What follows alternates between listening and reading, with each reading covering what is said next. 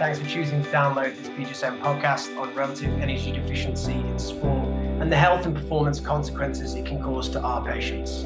My name is Dr. Liam West, and I am very lucky to be joined on the line by Professor Margo Mountjoy. Professor Mountjoy is perfectly balanced to tackle this topic as she combines being a globally renowned academic, an accomplished teacher in her role as a clinical professor at McMaster University and an eminent sports and exercise medicine clinician. Welcome to the podcast, Margo. Thank you very much, Liam. It's a pleasure to be here to share my passion for REDS. The IOC Relative Energy Deficiency in Sport Consensus Statement was first published in 2014. It was updated in 2018, and it's now been updated again through a lot of work in 2023. For those listeners that might be new to this topic, can you give a brief overview to what this consensus statement entails and how it's changed over the past 5 years, please? Lots has gone on in the field of science of REDS over the past 5 years, which is the impetus for the IOC to say, okay, we're going to need to have an update. So there are many changes that we are excited about, in particular around the models of what body systems are affected by REDS. We've added some new body systems. So in particular, urinary incontinence, sleep disturbance, growth and development, and skeletal muscle function are some of the areas that we've added to that wheel of body systems. And that means there's been an existing science in the interim time period to support the addition of those new findings of body systems affected. In addition, there's some other changes that we've introduced as well. We've introduced a new physiological model to explain the nuances. We've talked a little bit more this time about the mental health outcomes. We've also introduced a new clinical assessment tool, body composition guidelines, and research guidelines for those individuals who are studying in this field. So as you can see, lots of new things and lots of rich learning for people who want to dive into the consensus statement and listen to the podcast. I feel like whilst I've got you on the line, I'm going to try and get some help, and hopefully it will help our listeners. So in clinic yesterday, I had a 16-year-old athlete, Sam, who presented with a bone stress fracture. And I actually suspected REDS to be at play. They'd been under pressure from their coach to lose weight. It's often the case. They were using weekly skin fold measurements to monitor their progress.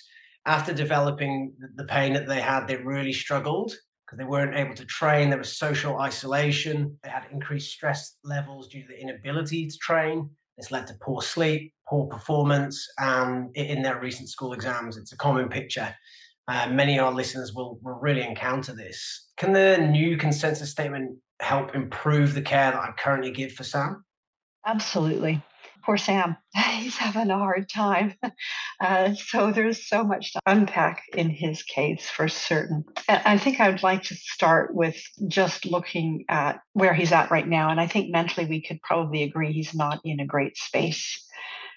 There are things there that are concerning to me that maybe allow him to become in REDS, and that are things like potentially eating disorders from the pressure to lose weight, the drive for thinness. He probably has some perfectionist tendencies. These are things that we've learned in the last few years are actually risk factors for developing REDS. But indeed, we spent some time looking at the mental health outcomes, as I mentioned just previously, of REDS, and he's got some of them. Things like reduced sleep quality, reduced well-being, perhaps some exercise dependence. And it sounds like he's got some anxiety and maybe some mood fluctuations. So some of these things that you're seeing may at the surface level look like, oh, they're just a response to injury, but in fact, they actually might be outcomes of the energy deficiency themselves.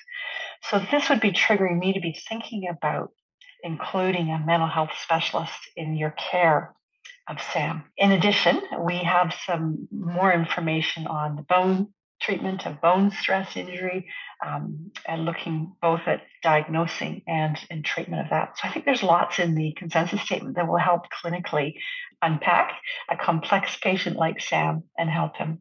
I'm glad you agree this is a complex patient. So how do I confirm and diagnose my suspicion of REDS in Sam's case?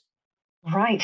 So that confirmation, historically, we used to focus on this threshold of 30 30 kilocalories of energy per fat-free mass. And that was a very complex parameter to try and define.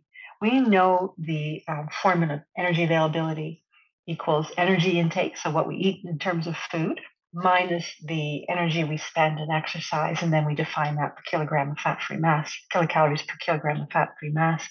And that clinically, in my practice, I wasn't able to do that. People don't really know very well what their energy intake is, and we're not very good at recall, number one. And number two, people aren't always truthful about their recall. And then in a busy clinic to try and say, well, how much of this did you eat? And did you add mayonnaise? I mean, it's just not clinically practical to do that. But more importantly, what we found in free living individuals, so not individuals living in a laboratory setting, is that 30 measurement and that threshold to say above is healthy and below is red actually isn't true. Each body system has a different threshold. Males and females have different thresholds. And over time, in someone's lifespan, that threshold will change. And so measuring according to a threshold and using a formula to diagnose REDS is not feasible. So we really put a fair bit of emphasis in this consensus statement to encourage clinicians to be practical.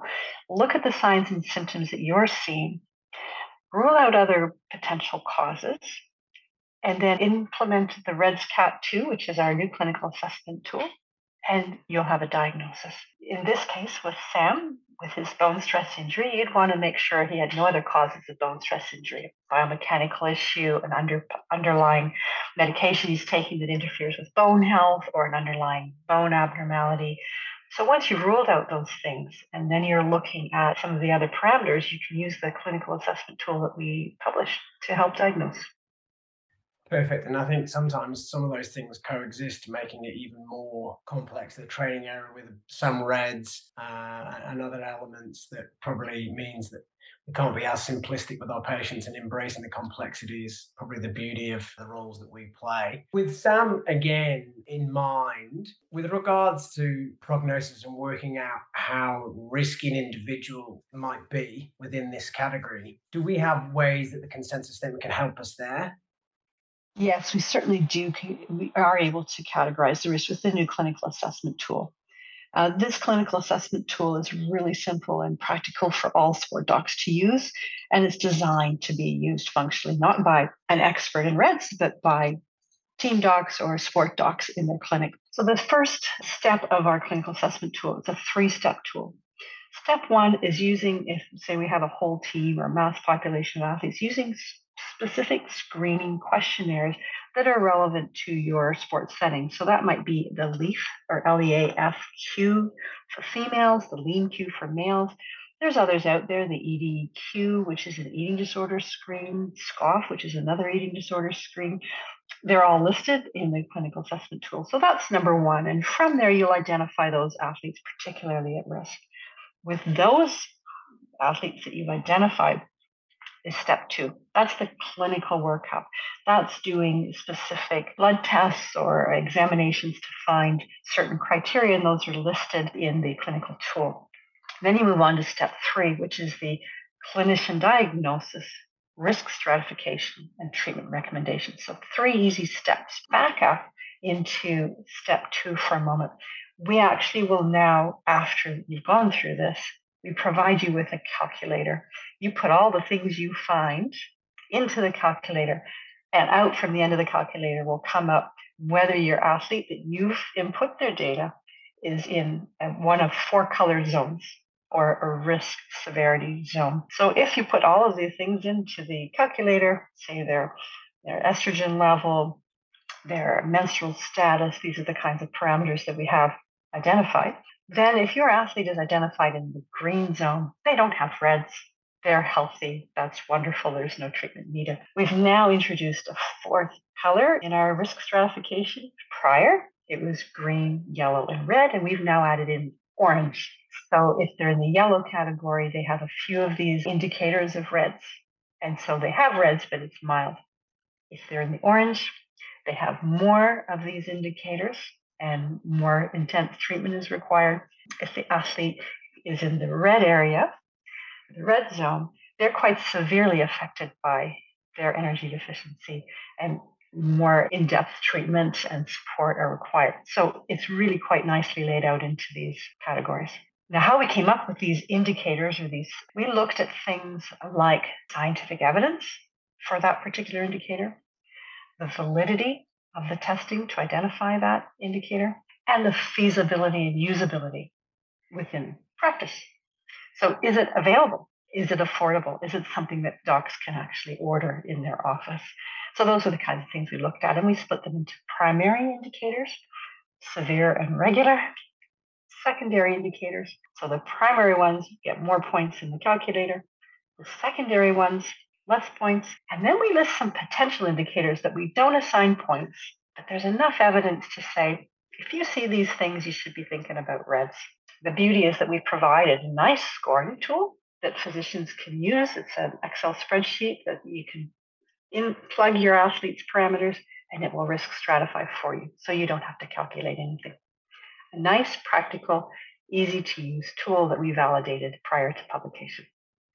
It's like baking a cake of the reds. I like following formulas. It's going to make me look very clever. So I thank you and your co-authors for that. Look, I'm seeing Sam again next week in clinic. I'm pretty confident of managing their bone stress fracture after listening to other great BHSM podcasts on it. But how should I go about planning the management of Sam's reds factors and also preventing this scenario happening again for Sam? I think that's the golden rule for him here. I think that's absolutely key. And thanks for having that approach because, in fact, prevention is super important. And really, in prevention and helping him get better and preventing further complications, it's a team effort of the entire ecosystem. Although it is with you and him directly as a physician patient relationship, I think that sport organizations need to take some responsibility at changing sport rules that affect athlete decision making around their eating and training body and body composition measurement. Why is poor Sam being measured weekly with skinfold measurements? I mean, my goodness, that is not okay. And I think a sport organization should have body composition measurement guidelines and policies and procedures because that to me is one of the underpinning causes of why Sam is losing so much weight. And why is the coach managing weight? Weight is a health issue. It's not necessarily a performance issue. And I think there's some clear sport organization parameters that you as a physician can advocate with your sport leadership to say, your sport is not healthy in your current policies and procedures, and you can influence that. We have guidelines on measuring body composition. We talk about who should be doing it, when it should be done in the athlete's year, how to conduct it, what kind of parameters are most effective to use. And we also talk about privacy, security, and consent. And we do not recommend body composition measurement under the age of 18 unless a physician's doing it for medical reasons. So Sam is 16. So according to our guidelines, he should not even be having body composition measurement. So that's one in terms of prevention that I think really would go a long way. For the athletes, coaches, and officials, I would really encourage everyone to have a health first, performance second approach. And if we have that approach, if you have a healthy individual, they will perform better. And so health first, performance second. That cultural shift within the entire athlete performance team will help prevent the pressure to strive for unhealthy body composition goals or unsustainable physiques that are not appropriate. You know, no one ever won a gold medal for being skinny or looking great in sport. You win the medal by performance, and not everyone has to have the same body composition or physique to win the medal because some people don't fit the mold and they do really well in sport. So it's about health first, performance second. And I think all of your members of your health and performance team should be equipped with the clinical approach to manage him. And I think in our consensus statement, you'll find the treatment guidelines to help prevent further health concerns with REDS. So we have a separate actual prevention and treatment paper that supports and underpins the consensus statement. And I believe there's a separate BGSM podcast on this that I can refer your listeners to deeper dive into those prevention and treatment parameters that I'm alluding to in my presentation with you today. I think you can do the job of hosting the podcast and being the guest. That's a perfect segue. Letting everyone know that there will be other podcasts to supplement this overview where we can go in a little bit of a deeper dive, as you say, into some of these areas. Thank you so much for giving the BDSM community that overview. Whilst you're on the line, are there any last points you'd like to give? Yeah, I think there is one last point I would really like to emphasize, and particularly for Sam, that remember the first line of treatment in REDS is to actually treat the cause, which is the energy availability. So, fuel for Sam in particular, and for all their athletes, it's about improving their energy availability. And that is not done through medication. That's not done through policies and procedures. That's making sure that your athlete has enough fuel to match the energy output. Majority of the cases, you're going to approach that through a dietary manipulations. In some cases, you may need to decrease their energy output through decreasing their training load. Good luck with Sam. You've got some work to do. And with these new clinical tools and recommendations in the consensus statement, I'm sure you'll get Sam back to sport in a much healthier state. And by the way, he'll feel better and he'll be performing much better. I feel like you're my performance coach. Thank you very much for your time on the podcast. It's been really useful and some powerful messages, Margo. My pleasure, Liam. And thanks to all the listeners. Look forward to seeing you translate our work into practice with your athletes. Thanks to you, the listeners. And as was mentioned, you'll be able to access further in-depth podcasts on REDS over the next few weeks via the BDSM and also access the papers on our website. You can engage with us via our various social media channels. I hope you get to have a physically active, well-fueled day.